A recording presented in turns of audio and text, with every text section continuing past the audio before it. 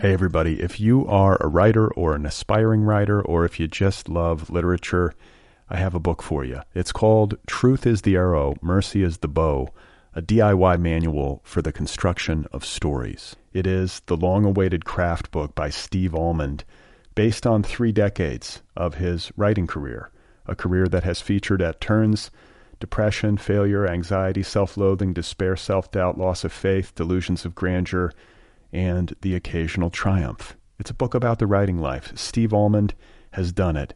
He has embraced it, the full catastrophe, and he has lived to tell about it.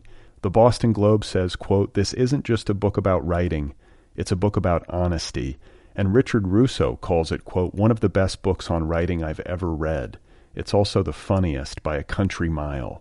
Once again, it's called Truth is the Arrow, Mercy is the Bow, a DIY manual for the construction of stories by Steve Almond, available from Zando. Go get your copy right now, wherever you buy books. This episode of Other People is brought to you by the UCLA Extension Writers Program, the largest open enrollment creative writing and screenwriting program in the nation. At UCLA Extension, you can take courses in novel writing, short fiction, memoir, personal essay, poetry, playwriting, writing for the youth market, publishing, you name it. And you can also take screenwriting courses, both feature film and television. The various classes are taught by top-level instructors who have actually walked the walk, publishing books and producing films and television shows. The program features almost 500 courses annually, both online and on-site, at beginner, intermediate, and advanced levels, with evening, weekend, and daytime options as well.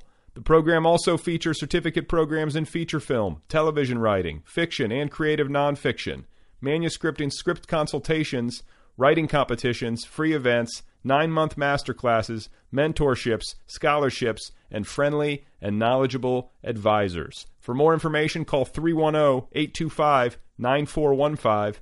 That's 310-825-9415, or visit them on the web at uclaextension.edu/writers, or check them out on Facebook and the Twitter. This is a writer's program. You can learn to write better. Go and do it. Oh my God. You are not alone. You have found other people. You and I have a friend in common. Every stupid thing that a writer could do, I've done. I think it's really beautiful. Jesus, dude, what a struggle, you know? It was incredible. You know, it's like your head exploded seeing what was really there. And now here's your host, Brad Listy. Just one person at just one time. Right. All right, everybody, here we go again. This is it. This is Other People. This is me talking to someone for the purposes of your entertainment. This is you sitting slack-jawed on the subway. My guest today is Noah Hawley. He's the author of 4 novels, the most recent of which is called The Good Father. It is getting rave reviews. It's out there. It's available now from Doubleday. Noah is also an accomplished film and television writer. He wrote and produced the TV show Bones. He created a program called The Unusuals and another called My Generation. And he also wrote the screenplay for a feature film called Lies and Alibis. So he's a very accomplished guy who's had a very interesting career and a lot of successes. And I'm going to talk with him about all of that in just a moment. What else? I thought I would first talk a little bit about social awkwardness, the kind of awkwardness that evolves out of a social interaction and usually ends with me sitting there trying to replay a sequence of events in my mind. And I do this to myself sometimes. I do it in life generally, frequently. And I have this thing where I'm constantly second-guessing and replaying scenes in my mind, trying to figure out what just happened. Worried that I've somehow offended people or acted with an unseemly lack of grace, that I've made some sort of social faux pas, saying the wrong thing or doing the wrong thing at precisely the wrong time. And it can be the smallest thing. And usually it is the smallest thing. And that, that's what gets me confused. It is what plagues me. It can be an exchange with a cashier or a waiter or a waitress. I will worry about it after the fact. Did they understand that I was joking? Did they realize that I couldn't understand what they were saying because of all the background noise? Was it somehow rude of me to refuse that double coupon offer with a club card membership? Or else it could be, for example, an exchange with a neighbor on the elevator which is a common occurrence for me because I live in a building with an elevator. And it's the kind of interaction that happens daily and tends to be unusually awkward because I'm the kind of person who will say hello on an elevator if it's just me and one other person. That's just how I am. That's my rule. And I think I might have even mentioned this before. That's how I perceive the situation. If there are multiple people on the elevator, 3, 4, 5 people, silence is fine. You can just stand there and stare at the door or whatever it is that you do. But otherwise, if there's just one other person, I'm going to say hello. And I'm going to try to engage in polite conversation. Even if it's just like, hey, how are you today? Like it doesn't have to be complicated. And to me, that's just basic etiquette. Like I'm not going to stand there with one other person in a closed space and pretend that they're not there. If it's just the two of you, you have to talk and you have to try your best to execute the conversation effectively within a compressed time frame, which is the key point. And it's the hardest, and the hardest part of the whole situation is the dismount. It's the conversational disengagement. Because obviously the elevator is going to stop. It's going to stop soon. The doors are going to open. You're going to get off. The other person's going to stay on. The doors are on a timer. So you've got to wrap things up quickly, and you have to try to be elegant about it, which can be difficult.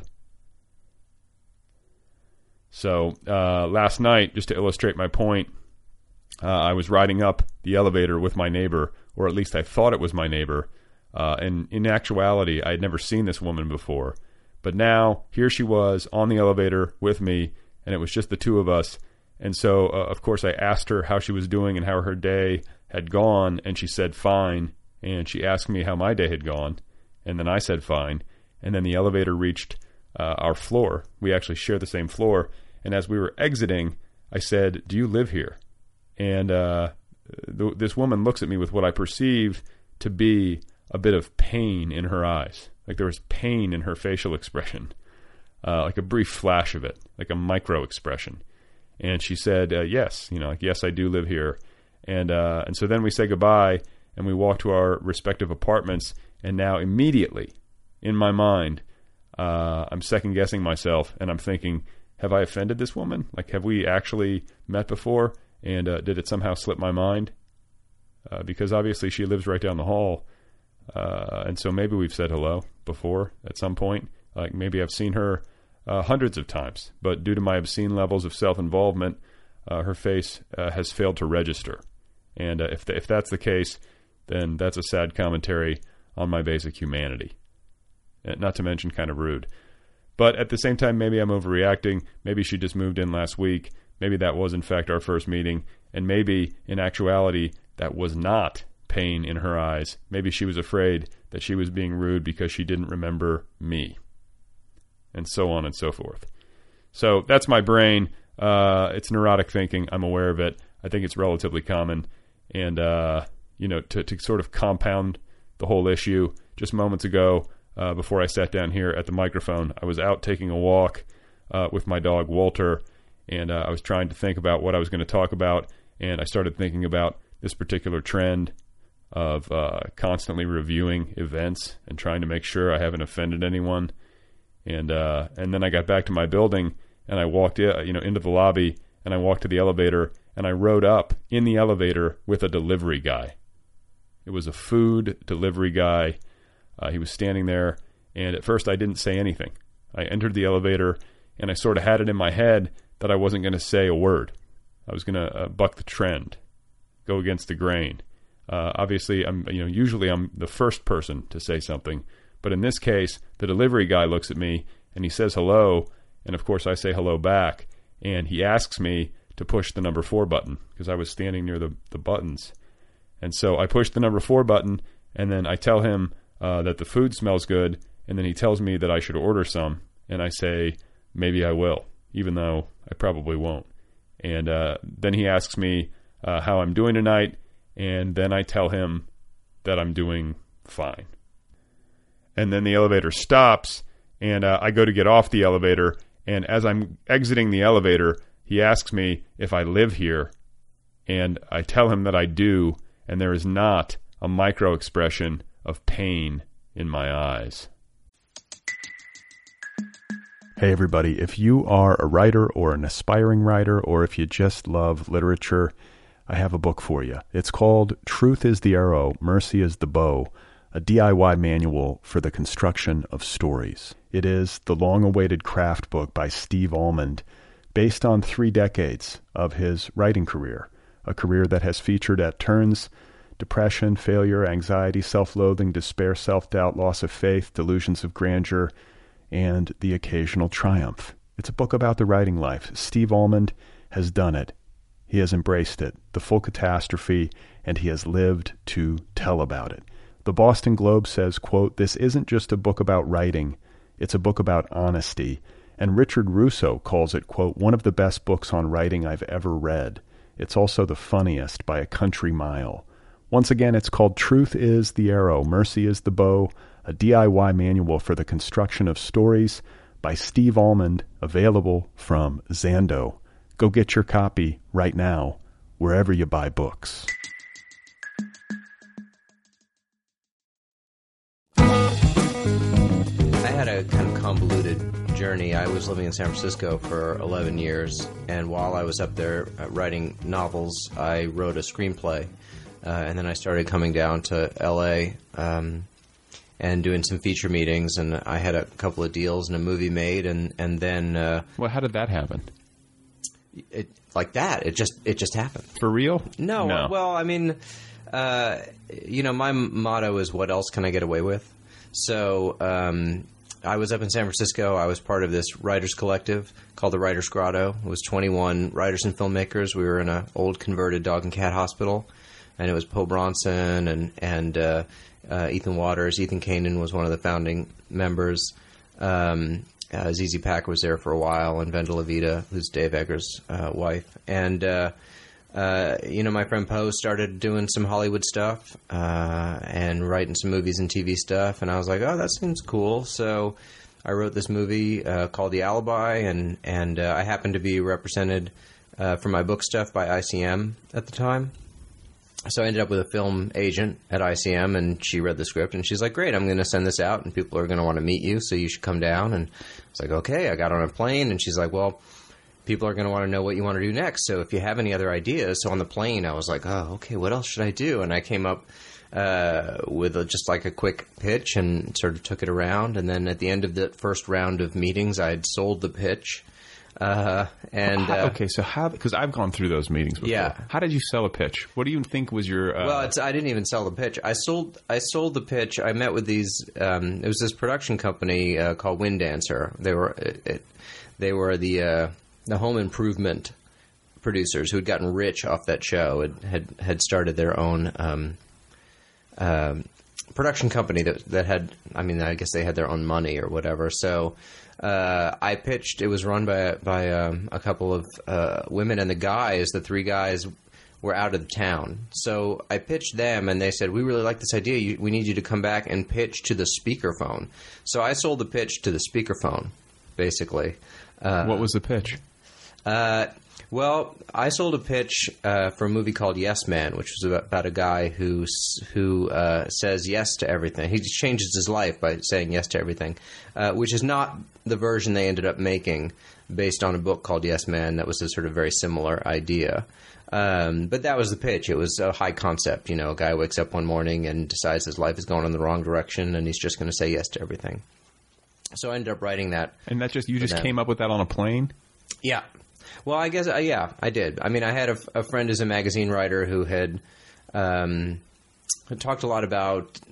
He'd done a nonfiction article about the way people make decisions, and there was some inspiration for it. So I sold that pitch, and then my first novel, Conspiracy of Tall Men, had been optioned by Paramount with Patrick Stewart producing, and they'd hired someone to write a draft of that script.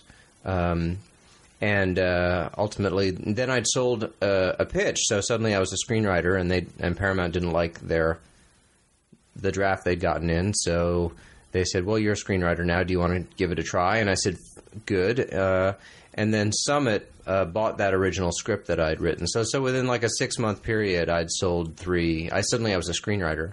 Good God. I know. That's the way it's supposed to happen. I know. It never got – that was the peak He came out of the gates fast. Well, and then, you know, so I did that, and then,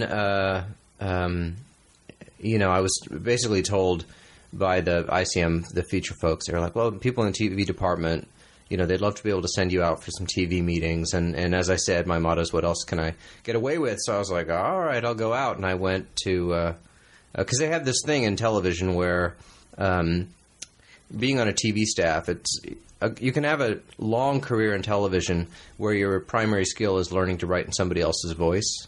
And so it's actually a disadvantage, I think, to climb the ladder year by year, rank by rank, because the studios start to see you as someone who doesn't have a lot of original ideas. You're just someone who can execute somebody else's vision. So they're always looking to feature guys. They're always looking to outside voices to come in because they think that's where the original ideas are. So I went in, and I had a meeting with Jersey back when they were still doing TV. John Landgraf was running Jersey. He now runs FX. And I had a meeting over at Valhalla, which is Gale Ann Hurd's company. And they were like literally these general meetings where you go in and they say, well, do you watch TV? And what kind of shows do you like? And I got a call from my agent later, and he's like, well, they're both going to make you these blind script offers. And I was like, for what? Like, it's not like I pitched a show. I guess one of them said, maybe here's a book you could look at or whatever. But this is more the golden age of television pre-strike, where they were a little more... This is making me feel better, because I'm like, this is insane. Yeah, this was sort of the golden age of television. Are you good in a room? Like, do you feel like... I am, yeah. You are? How so? What makes you good? Well, it's sales. And, I do this thing, as I've been doing these readings for The Good Father, I get up, I go around the country, and I say, I'm going to tell you the secret to success in Hollywood, which is it's all about the segue, right? The segue is a transition from small talk to the pitch. And you have to nail the segue, because if it's awkward at all, they start to... It's a really interesting dynamic of sales, and the fact that TV and film, which are these totally visual mediums, still rely on the oral storytelling tradition, which is I walk into a room and tell you a story, and from that you decide whether you want to be in business with me. You have no idea if I can write or not, really. Like, I can pitch you the best story and not be able to execute it. But so, I don't know. I mean, what makes a person good in a room with other people? It's like, you try to be funny, you try to engage them. I think it's very helpful as a writer to learn what engages people about a story, to have to distill a story down to 10 or 15 minutes, and have to grab people at the very beginning, and you learn that it's all about character. Like, even if you're pitching Die Hard, no one cares if it's not a character that you care about. So I don't, it just... So wait, no, just to make sure I'm clear, when you went into these meetings, these television meetings, right, you had already had success with your feature. Yeah. Okay, so that helps. Yeah. Well, as as we talked about before, it's like, the key to being successful is to already be successful. It's and when you're coming into it from another field, my advantage when I first started with the Hollywood stuff was that I came down, it was a lark. I'd written the screenplay, I was up in San Francisco, I had my community, we played handball on the roof every day, we had great lunches, everybody brought their dogs. I could have lived there for the rest of my life. So I came down and I was like, all right, well, I'm going to do this, and it's kind of a lark, and I'll tell these people some stories and we'll see what happens. And then as it gained traction and momentum, I was very aware from those very first meetings that the minute that you need them, you're done. Right, so that's my problem. Yeah, well, so I was a novelist and a fiction writer. Right. And I was happy that way. So I was like, well, if this works out, great. If not, fine. And then with the TV stuff, so how are you supporting yourself up in San Francisco? Not terribly well. Handball. Yeah, handball, definitely. No, as a novelist, I wasn't making a ton of money, but I'd managed to sort of put it together. Certainly financially, the screenwriting stuff kind of saved my life and brought me into a more adult situation, style of living. Right. But then going into the TV stuff, so I had those first two what they call blind pilot deals. One was with CBS, and then the other ended up being with FX. And I wrote 3 or 4 pilots over the next couple of years, and then I thought, well, if one of these ever gets picked up, I should know how to produce a show. So, I came down from San Francisco and sublet at a place and took some meetings for staffing season, and ended up on a show called Bones. And I was there for 2.5 years, and then I had my own show at ABC. And then this all started when you were like, so Austin. So then that show was called The Unusuals, and we shot it in New York, and I convinced Sony to let us write it in New York, where I'm from. I grew up in New York City. So for the next 16 months, I was living with my family in New York City, and it was great. And we were in Brooklyn, and then when that show ended, we had bought a little place in Austin, and we kind of retreated there to figure out what to do next, and ended up staying. And then the next show that I did, which was called My Generation, we shot in Austin. So, and now my daughter goes to preschool there, and we're kind of cemented there. And I continue to develop the TV stuff and do some feature work, but I don't feel that I think I lived in Los Angeles for a total of 2.5 years. Wow. And, what else can I get away with? It's like, well, can I do this by not living here? That sounds better to me, Right, so. right. Unbelievable. Yeah. So did you like it? Because you hear stories, people are like, this is like soul-sucking, soul-crushing work, or, you're writing books too. Do the books exercise a different part of you that you feel like compensates for that, or is it all good? I mean... Well, again, it's I continue to try to push all of these mediums forward so that I'm not relying on any one of them, and this book has actually, because I published 3 books kind of very quietly, I feel, and then this novel has been a much more, rewarding and substantive publishing experience and just a higher profile experience. And you know why? Yeah, well, do I know why why the publishers believe the book is more commercial? I think I do. I mean, it's a story of a doctor whose son is accused of shooting a presidential candidate. It has a certain commercial thriller quality to it, although it doesn't play out as a Hollywood thriller.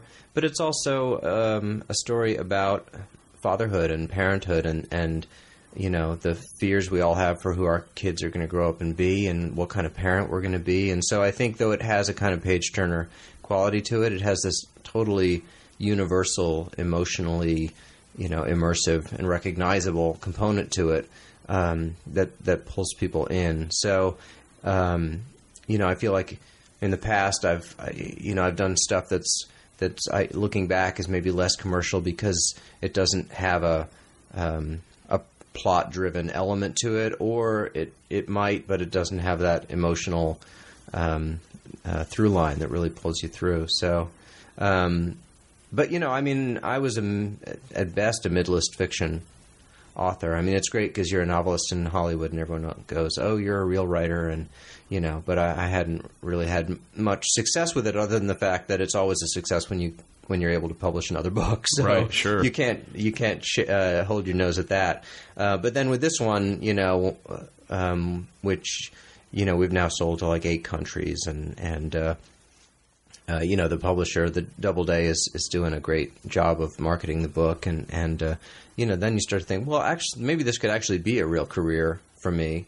But I love the TV work as well. I love, show running is such a crazy job. It's like 18 different jobs in one, and you're basically the CEO of a $60 million corporation, and you have 200 employees, and you're running the writer's room, you've got Final Cut on every episode, you're prepping the directors, you're managing the budgets, you're dealing with network and studio politics. It's like you are the hub of every decision that gets made. And which show did you run? The one that you created? Yeah, I created and ran 2 shows. One was called The Unusuals, which was on ABC, and it had Jeremy Renner in it, and Amber Tamblyn, and Adam Goldberg, and that was in New York.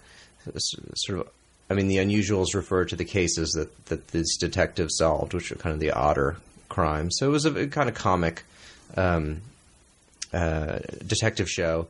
And then the second was called My Generation, and that was also for ABC, and it was a documentary-style series drama where the premise was that a documentary film crew had made a film about the high school class of 2000, and then 10 years later we went back to see what they'd made of their lives. So, and that was such a rewarding creative experience because it was so much like being a novelist, you know. I mean, I didn't have to solve a case or save a life or, you know, it's just totally character driven.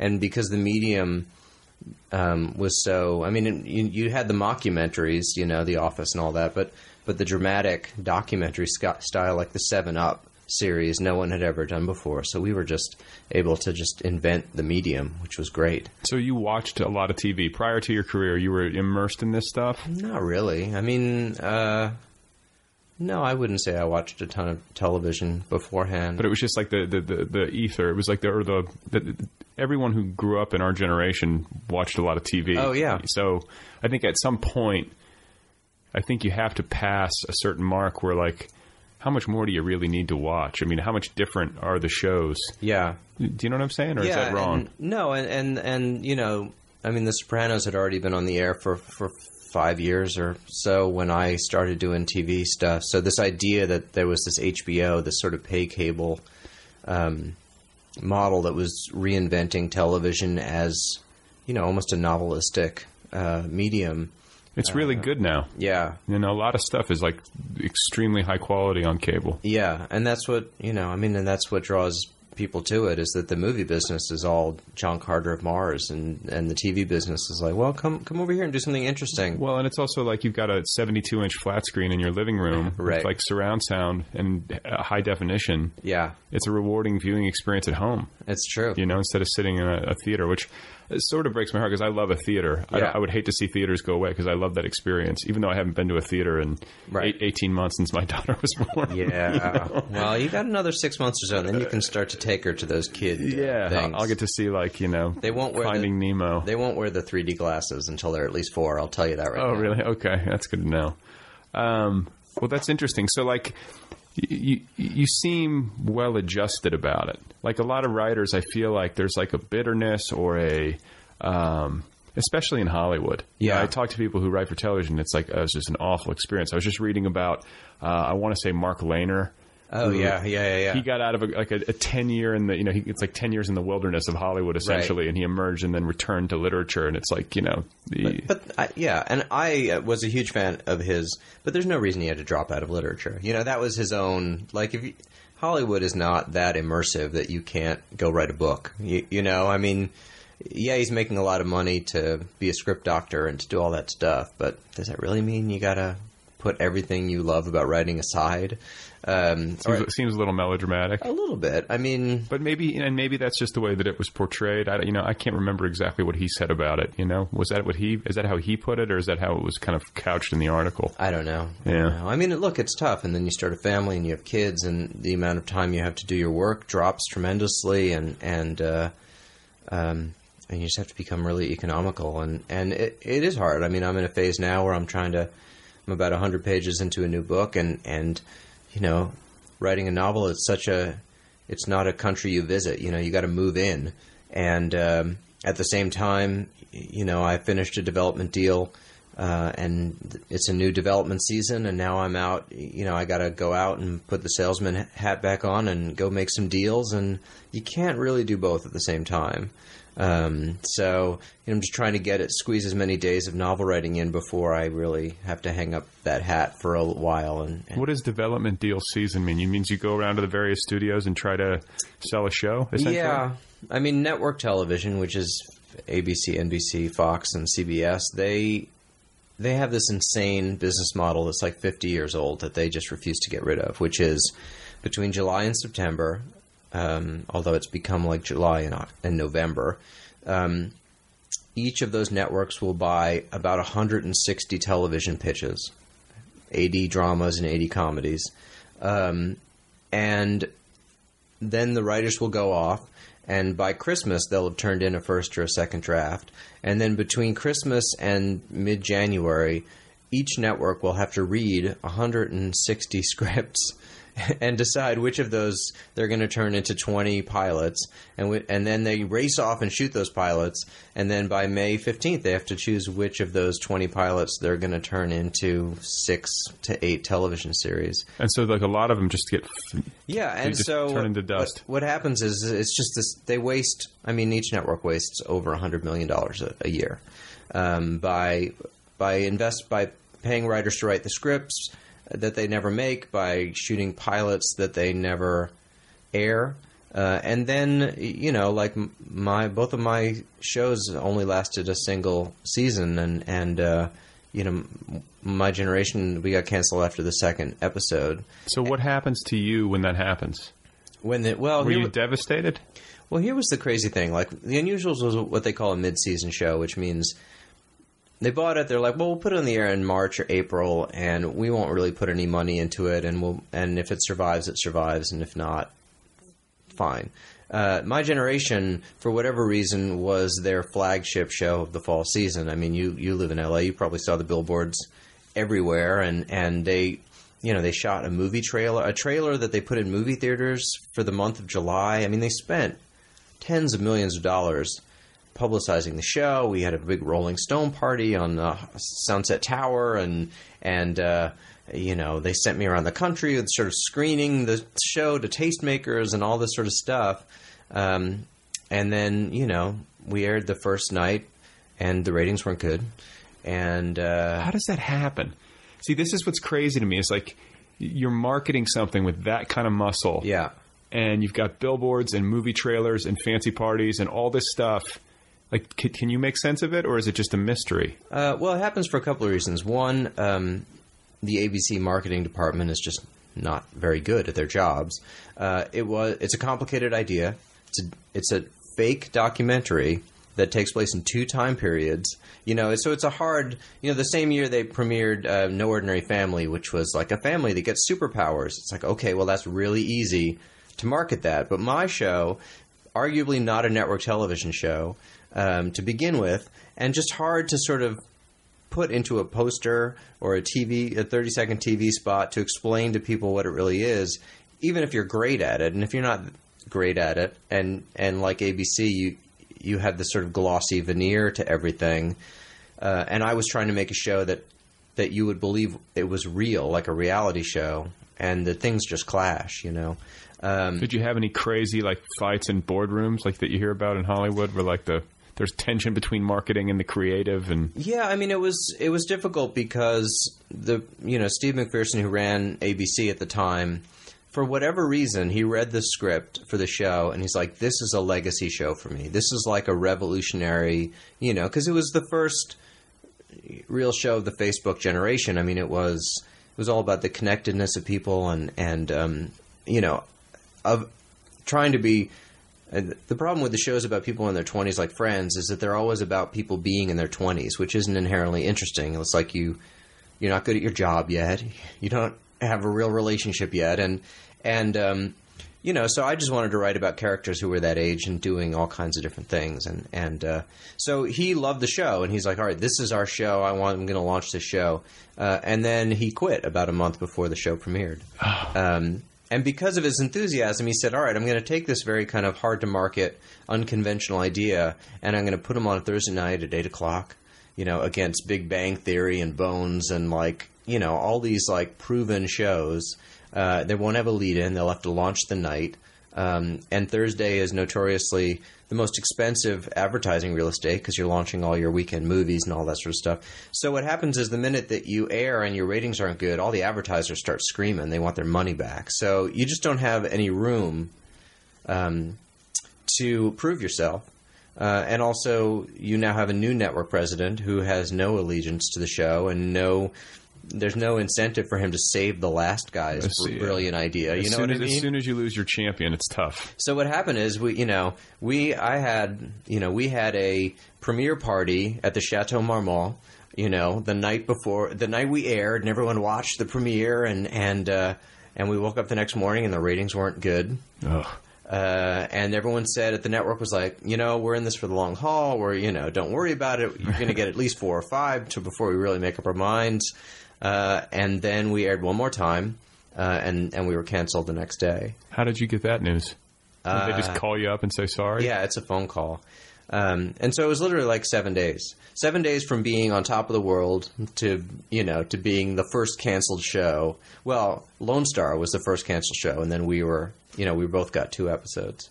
Oh. And so, but emotionally, like, you seem so well adjusted. Were you pretty zen about it? Were you like, what? No, it was really tough. It was a really tough one because, first, I know now that certainly on network television, I will never get to do a show that is that creatively satisfying, and so inventive on a structural level, as well as, we were shooting it in Austin. So I had the whole, like, my wife is really happy component too. Like this, like, I don't know how I managed to stick this landing. Dude, but you were a magician. Yeah, I'm like a magician. So that went out the window. Yeah. And then, we were off of people's radar, and we were, just for an example of the kind of stuff that we were able to do, we had one character on the show who was the jock in high school, and he graduated and joined the Army after 9/11, and we had built a little Afghanistan base in Austin, and we'd populated it with all these real veterans. And because it was I thought you were going to say Afghanis. I was like, no. We flew them over. Yeah. Yeah. Because they were real soldiers, I was just like, well, let's just have them tell their real stories. So we would just sit them down and have them tell their stories, and we just sort of cut it into the show. And, it's the kind of stuff that you could never get away with on network television, and we didn't get away with it, but so creatively satisfying. I must say, it sounds like something, but it sounds interesting, right? Which a lot of network television, when it's just verbalized, doesn't. It isn't. I mean, like all these industries, publishing is the same. It's a fear-based economy, and they take these risks, and then they're terrified. They're like, oh crap, what did I do? I took this risk, and then they start hammering you, and the closer you get to your premiere date, the more they're hammering you to try to put the show into the box that they recognize, and you're like, well, wait, you didn't buy that show, you bought this other show, and they're like, and they don't acknowledge it, they're just like, well, we're just trying to make it, Well, nobody ever, it's like the old saying, nobody ever got fired for what they said no to. Right. You know what I'm saying? It's their ass now that the thing's about to go on the air. So. Yeah. And so, I was very devastated after that one. That was a big loss for me, but I'm also pragmatic. It's like, what you're getting into, and where you earn the money is not in the creative stuff that's fun. It's in the network and studio politics. It's in the number of drafts they make you do. It's in the years they take off your life, and but you knew that getting into it. Like I can't cry about that stuff. Like that's what makes the job hard.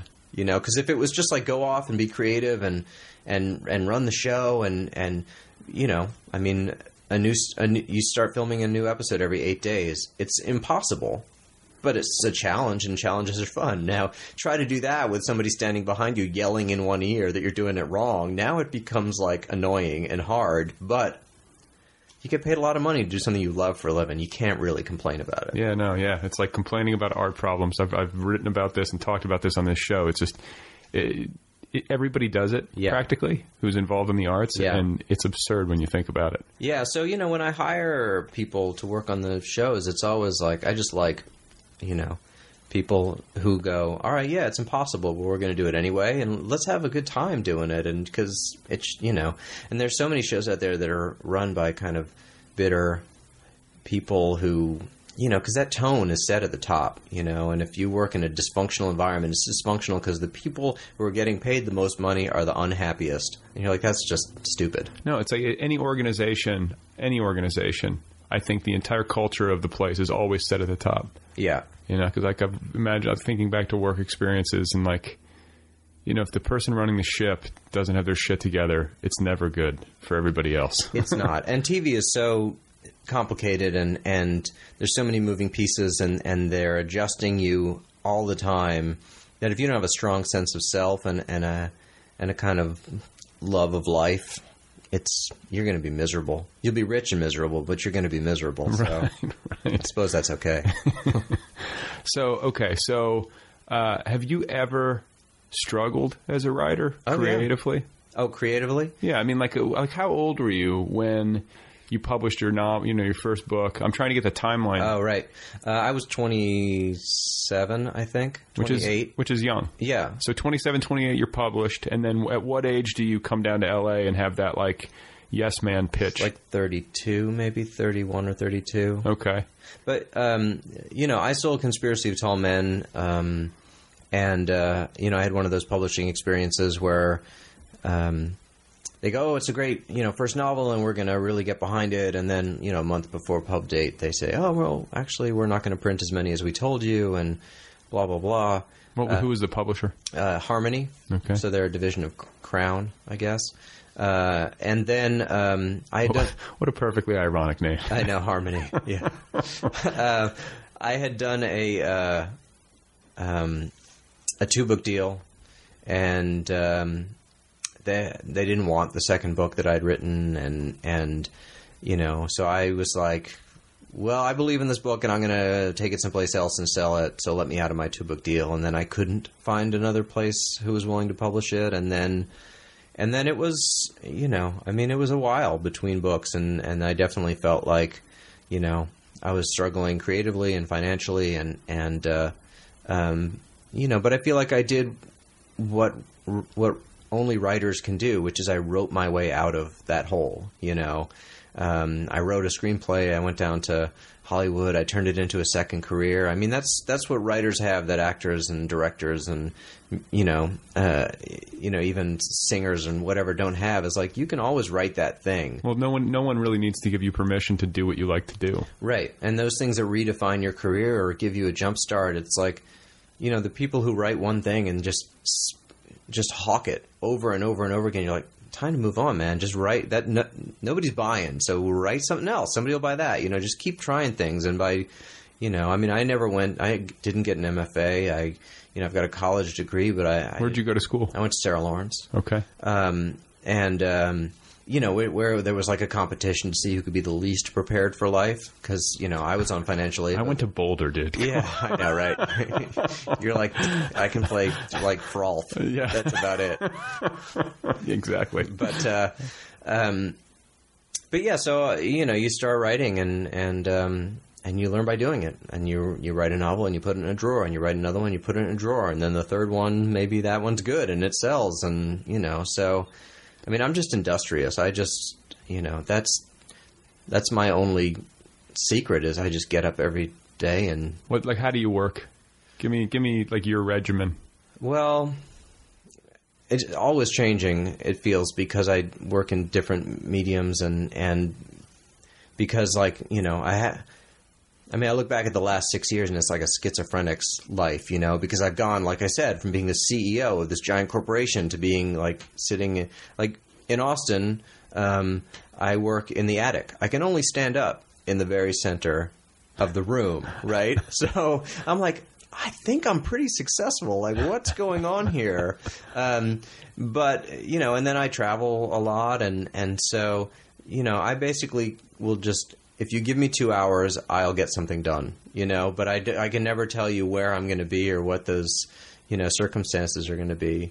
Is that like the time increment that you can work in creatively? Like if you're working on a novel, give you 2 hours, like you'll get Not really. It's hard. Novels are hard that way. But when you're running a TV show, you'll have the schedule where it's like literally your day is completely booked, except you've got 90 minutes from 4 to 5:30. And you've got a script that needs to be rewritten, and you just have to sit down and do it. That is the time you have allotted to do that, and so you can't be precious about it. You just have to do it. And that's a good discipline to learn, though. Yeah, I think that I've applied that, with the novel writing as well, which is just like, well, just sit down and start writing. If you have a sense of what you need to be doing in the book and where you're going, I mean, you know, you may have a few bad paragraphs, but once you get into it, you'll get into it. But and what about structurally? Like, you know, with screenwriting, it seems like it's a more formal structure than novels. Do you find yourself writing outlines for the fiction that you write? No, that kills it. Recently I wrote 70 pages of a book, and then wrote a treatment because I was like, well, maybe we can sell this. You know, now that Doubleday is excited about the book, maybe I'll sell this on spec. And then something about writing that 10-page, like what's going to happen next thing, I lost all interest in writing the book, you know, because books don't work that way. Books. But what about screenplays? Do you outline those? Yeah, you do. You do it religiously. I mean, there's still some discovery on the page, but in general, stuff that happens in movies and TV shows happens because you've decided early on that it's going to happen. And stuff that happens in novels happens because you write your way to it. You know, it's much more interior, and you live with the character, and you put the character through a scene, and something happens in that scene that sort of naturally and organically makes the next thing happen. So they're opposite things, and I find that if I outline too much with a novel, I lose it, you know, because then I'm trying to write to something. What happens more is that I end up with these landmarks, and I go, all right, well, I think the character's going to go here at some point. Like a place in physical space? Maybe a moment in time, or maybe I see like an event happening, you know, in their lives or in the course of the story, and I'm like, all right, well, I know I'm writing toward that, and then maybe there'll be something else that I'll see a little later on, or another character that I know I'll want to get in, and you know, so sometimes, as happens with all writers, I think you write something and you're like, well, what am I going to do with that? And then later on you go, oh my God, I know exactly what to do with that. And it's, you know, it's trusting your process and your subconscious that you're going to pay off the stuff that you set up, even though you didn't know how you were going to pay it off early on. And that's what's fun about it. I mean, there's so many, you know, it's 100,000 words. It's, you know, 300 pages. If you know exactly what's going to happen the whole time, that just seems so boring. Like, just read the outline. You know, like, why would I want to just take everything that I know is going to happen and then spend the next 2 years just like laboriously typing it out? You know? Yeah. So. No, I get that. So when you started out working in fiction and then, you know, started to dabble in, you know, in screenwriting prior to your first trip down to Los Angeles. Were you reading books about screenwriting? Were you studying it like in kind of an autodidactic way, or? You know, what happened was my friend Poe Bronson, who was at the time, this was in the late 90s, was kind of the premier chronicler of the dot-com boom. He wrote for Wired, and he published a bunch of books on it. And it was at that moment in like 98, 99, where all the networks were like, this is the big thing, right? You know, Hollywood was like, dot-com is everything in our culture. How do we turn that into programming, you know? So they came to him, and he wrote a couple of TV pilots that didn't get made, and wrote a feature script that didn't get made, but he was in that world, and so at a certain point I had this idea for a movie, and I went to him, and we kind of kicked it around a little bit, and then he said, well, just, you know, get some index cards, and just, you know, on each index card you write a scene, and then just go through the index cards and write the movie, you know. And I'd kind of beaten out like general 3-actness to it, with characters, and you know, the movie is about a former con man who starts an alibi service for people who cheat on their spouses, and you know, he'll go and provide you with like receipts to the convention you went to that you didn't go to because you were with some girl in a hotel, and he ends up providing an alibi for a kid who accidentally kills a girl that he's off with. And so now our hero has to step in and make a phone call he later wishes he didn't make to make the body go away and take care of the stuff. And then suddenly he gets pulled back into this sort of criminal world and ends up having to con his way out of it in the third act. And I thought they made a pretty good movie out of it. It's got Steve Coogan in it, and Rebecca Romaine and Selma Blair and all these folks. And so I sort of had this sense of what who these people were, and I needed to have all these moving parts, the cops, and there's all this sort of stuff. And then I just wrote the index cards, and then I just went through, and I was like, okay, that scene's done. Okay, that scene's done. How many cards did you have? I don't know. I mean, it's probably 30 cards or something, 45 cards. I don't remember at this point, but screenwriting's pretty quick once you have the deck. Like once you've got the outline done, like the actual writing of the script is. Yeah. Well, here's what's crazy. So I did, I had these 2 shows on ABC, and then ABC Studios said, all right, well, we want to pay you. We want to keep you on our roster, so we want to pay you to write 2 pilots for us. And so between, I signed that deal in like November of 2010, and then for the next like 10 or 11 months, all I was trying to do was get them to buy an idea from me, right? Like I thought, I'll set something up early, and I get a jump on things, and they just didn't want to buy what I was selling them. And so, I was in sales mode for like 11 months, and then they finally bought these, 2 ideas from me. And then you go through the outlining process, and that's just math. I mean, it's not writing. I mean, you write these outlines, but it's not writing in a satisfying way. And then they say, all right, we'll go to scripts, and at the end of 5 days, I have a script. So 11 months to spend 5 days writing, And so when I ended that deal, I was like, I don't ever want to do that again. I don't ever want to spend the majority of the year selling and the minority of the year writing. So. I'm much more apt to, write what they call spec scripts now, or now I'm talking a lot with cable outlets about those projects where they're less creatively controlling and everything. So. That was one of the questions that popped into my head earlier. Is like, you have it was when you were describing somebody yelling in your ear while you're trying to make creative decisions. Yeah. Are there? I'm sure there are. Networks that are more friendly to the creative process than others. Is that right? And in cable, like, you know what I'm saying? Yeah, like, absolutely. You read about like Louis C.K. has that deal where like he has basically the Louis deal that everybody wants. Yeah, everybody wants that because he's got like soup to nuts control of his show. Right. Nobody messes with him. Right. And he just gets to put it on the air. Yeah. But that's a very rare circumstance. Yeah, nobody really gets that. I was just over in England for the book. The Good Father, available now, and because it's out in the UK as well. And I was like, well, while I'm over here, I might as well do a bunch of British television, meetings, BBC or B-Sky B, and some producers. Because wouldn't it be fun to do some shows in England where they make such great television, or to do like an international co-production or whatever? And it's crazy over there because you go in and you say, oh, I'd like to make some TV, and they go, that's great. What do you want to do? And they don't have any formulas. Like their TV, you look at a show like Sherlock, where they're like, well, we tried it as a 60-minute, but it works better as a 90-minute. And let's just make 3 90-minute shows, and that's a season, right? Or you have the like MI5, which is like more of a traditional episodic TV show. Like they'll do that, or they'll say, well, that sounds like it's a 2-hour movie, so let's just do a 2-hour movie. Or maybe it's 6 episodes, or maybe they basically say, well, what do you want to do? And you tell them, and then you figure out together what the best formula is to make it happen. And then here's the even crazier part: is that you'll write a pilot for them. And then they'll say, great, thanks. Do you want to stay involved? And you'll go, not really. And they'll go, okay, well, we'll just continue to send you a check, and this producer will come in and hire writers to do the show and all this sort of stuff. So thanks very much.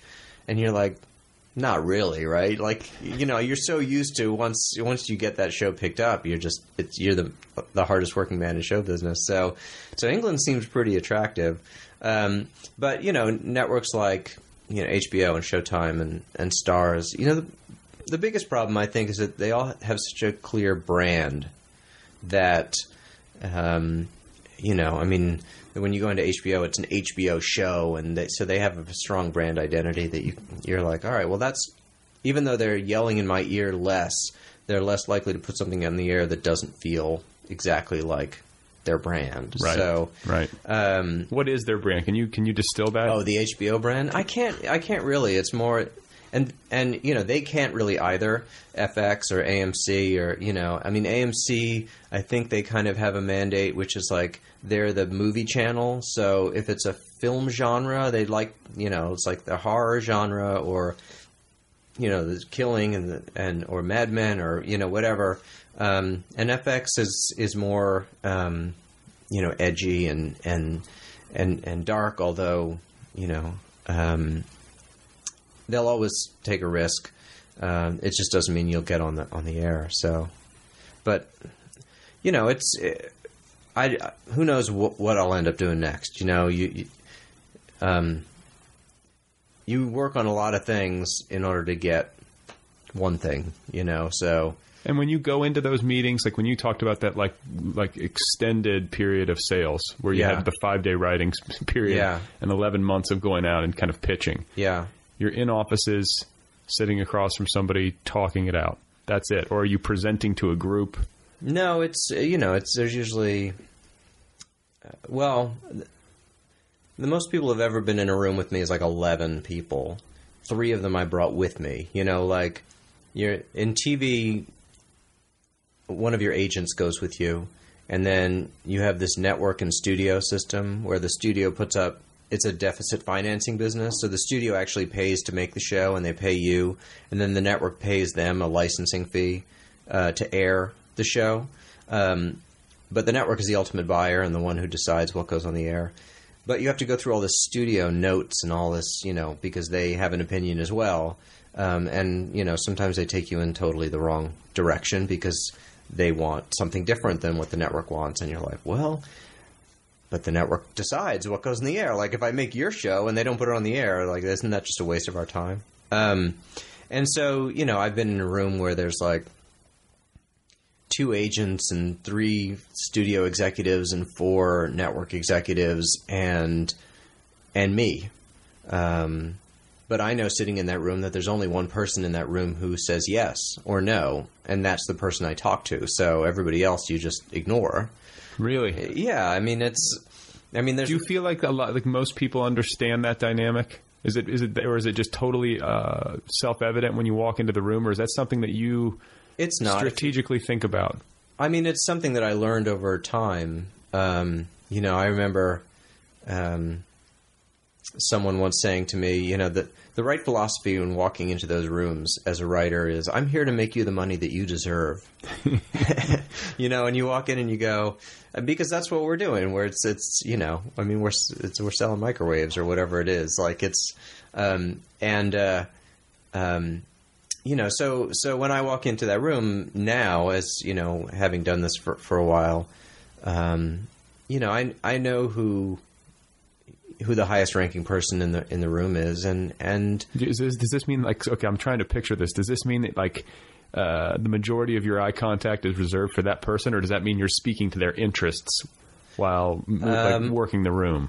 Well, I'm telling them a story, and I'm including the other 2 people from the network around them, or if I'm pitching the studio, it's the same thing. But, if you're pitching to the president of the network and the people who work under them, well, yeah, you're telling the president of the network the story. Sure. And the other guys, it's like, keep up, And, sometimes there's like two heads of a department or whatever. I mean, it can get complicated. Do you get nervous? I get energized. I wouldn't say I get nervous. So you like it? Yeah, I was in Oxford, Mississippi last week, and the publisher had set up, there's a huge independent bookstore in Oxford called Square Books, and every week there's this radio show, this live radio show, Thacker Mountain Radio, they do out of there, and it's an hour-long show, and they've got like 3 bands and a novelist, and it's really kind of wild. And I didn't really prep or know what to expect walking in, and I walked in, and you think, well, it's going to be a Q&A or something, and I walked in there like, all right, well, you have 12 minutes, on live radio. So are you okay with that? Like, and I was like, no, I guess I could be okay. Like I've been doing, my bookstore readings. It's kind of a dog and pony show, which is some talking and some reading and some talking. So I was like, I guess I'll just do a version of that. And then while the other acts were going, I was just kind of like, all right, I'll do this, and then I'll do that, and then I'll do this. And I got a little nervous at that point, but not like dry mouth nervous. Like I feel like handshaking. Yeah, I mean, I've done the performance enough that I feel like I can get up there and fill 12 minutes and be relatively charming and relatively entertaining, or at least think I am, so. Okay. And then I don't mean to hammer this too hard, but like prior to a meeting, do you prep? Yeah. What I have is, originally I had index cards, and then I had my iPhone, and now I have my iPad, and I'll have a 12 to 15 page pitch document that I've written. Like block paragraph or just list form kind of thing? No, block paragraph as a narrative. I don't memorize it because that seems insane to me. But I know it well enough that I just sort of scroll through and do the performance. And I write the pitch in a very conversational way. And I'm told that I pitch very differently than a lot of other people, because I think as a novelist, I'm very aware of the power of interesting character details.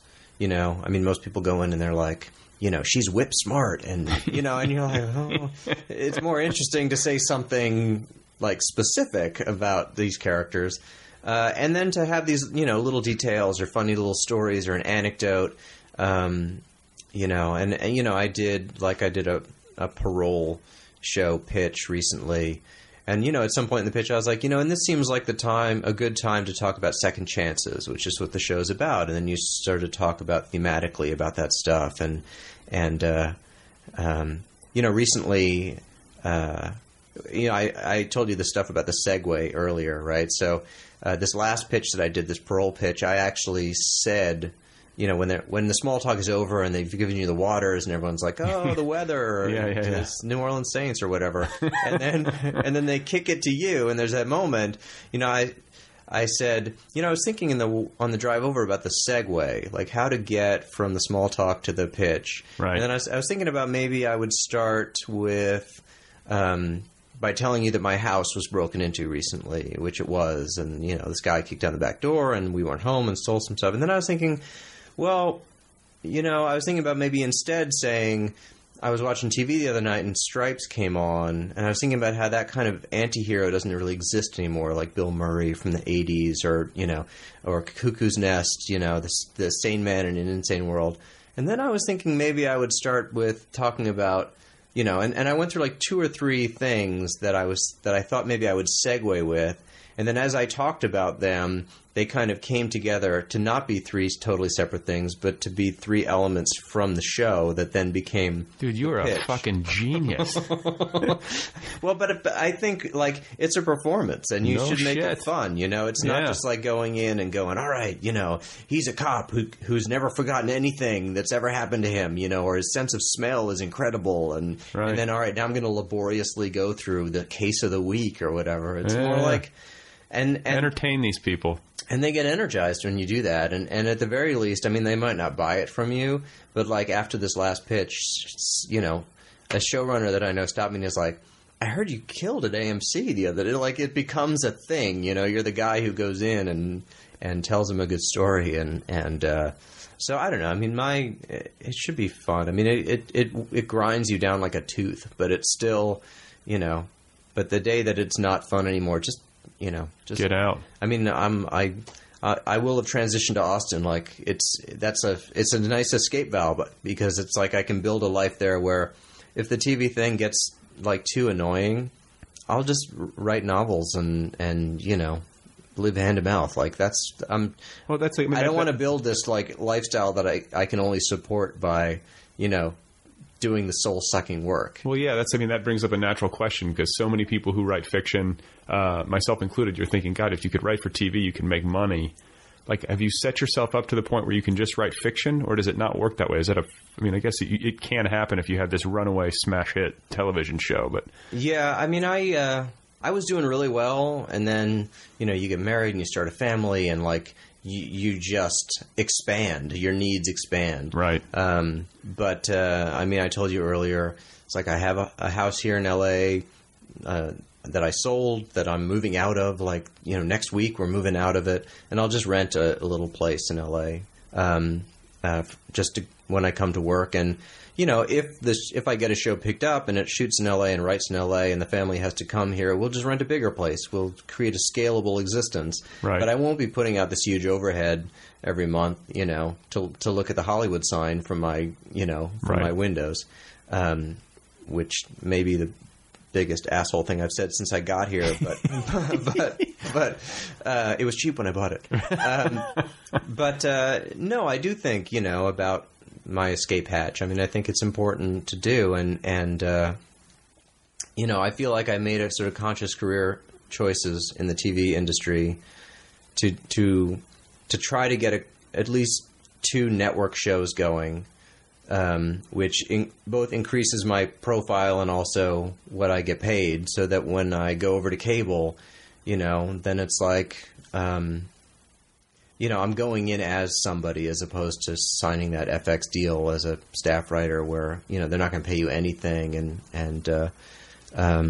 So I don't know. I mean, I've tried to think as practically as possible about this, because I'd like to spend the maximum amount of time telling the stories that I want to tell before I get too old to do it, And, like I said... And when is that? Do you have a sense of that? I don't. I mean, I feel like there is this ageism in Hollywood, but it's not universal, I feel like it applies if you're the guy who's just, on a TV show and you're just a staff writer and you're working your way up, and all you're doing is getting more expensive, I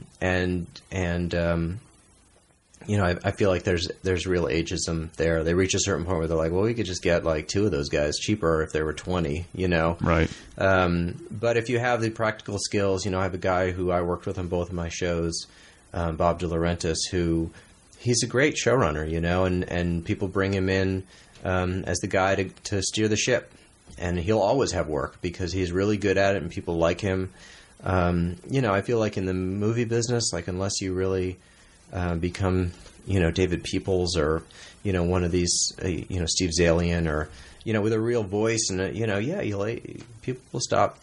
They'll go, well, his kids are, older than our audience, than our demographic, so we don't want to hire him. So I'm aware of it. I mean, I've never thought of myself as the writer. If you want the next Bond movie, I don't necessarily think you're going to think of me. I do much more character-oriented stuff.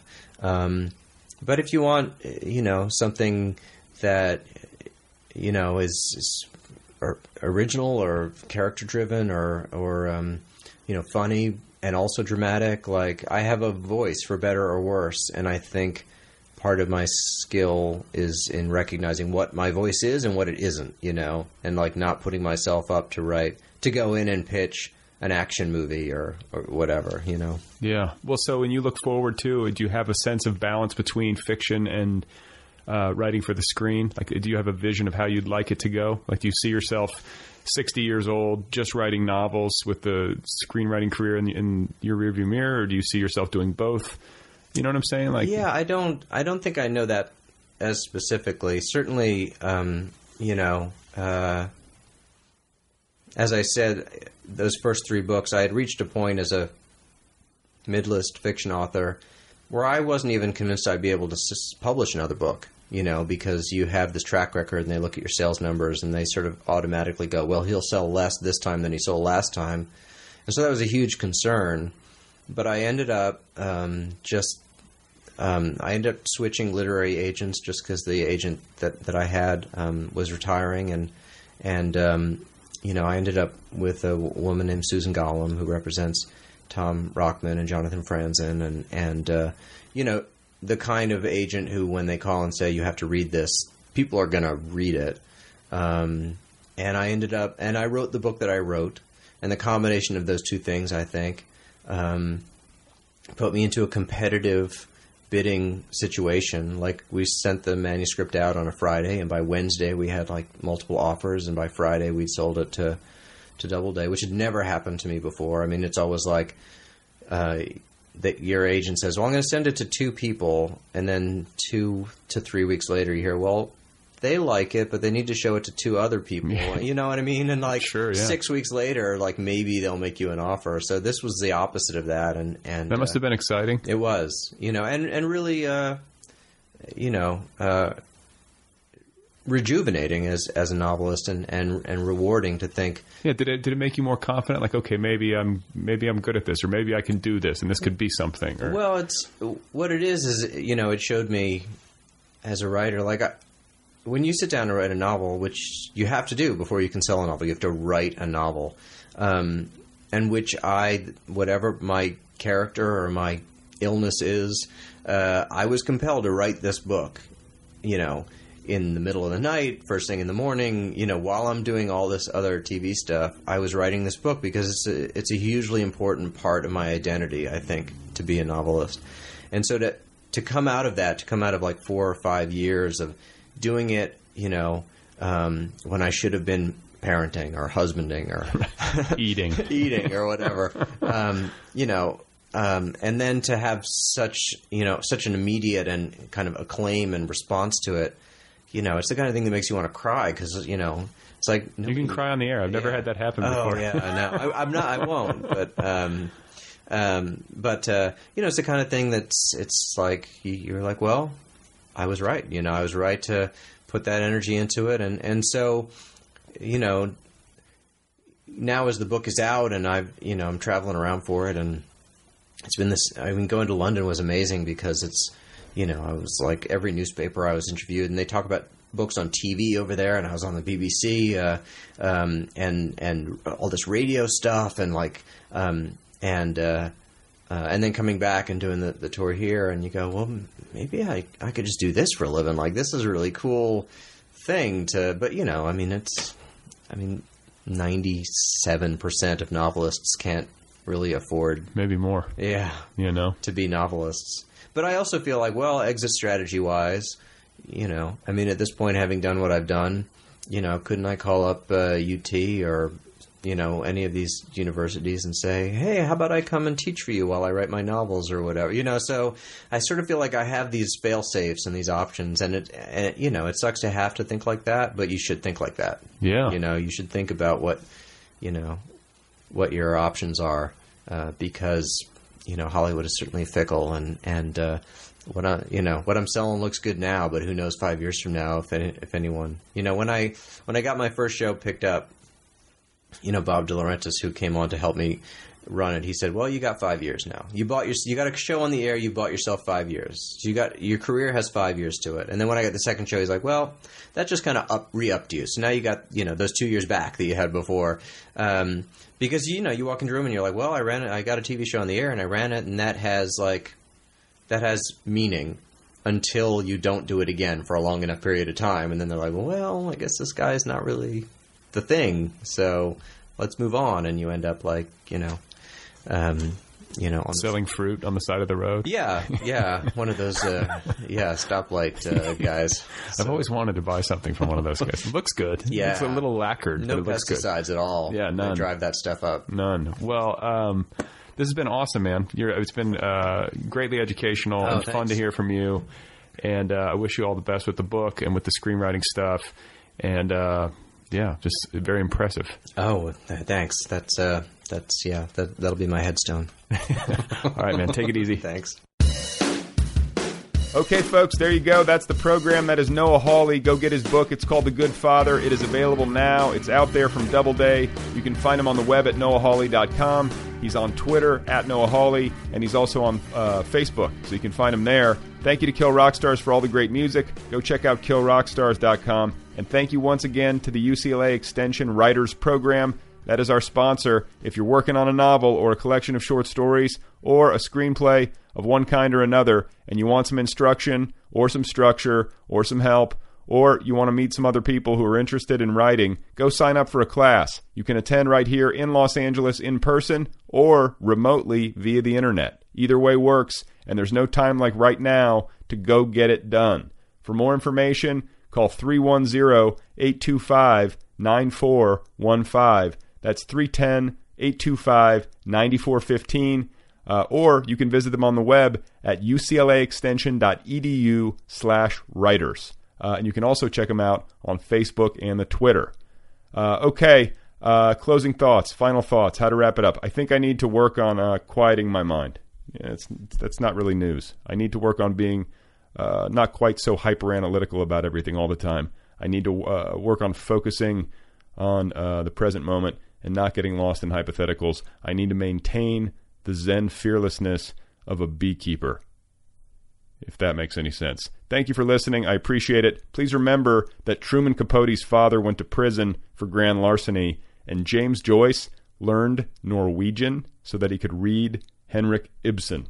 That's hard to say, but I just said it. I'll be back again soon with another episode, another conversation, another rambling interior monologue. It's just you and me here. Think about it. We are inside of an elevator, inside of my brain.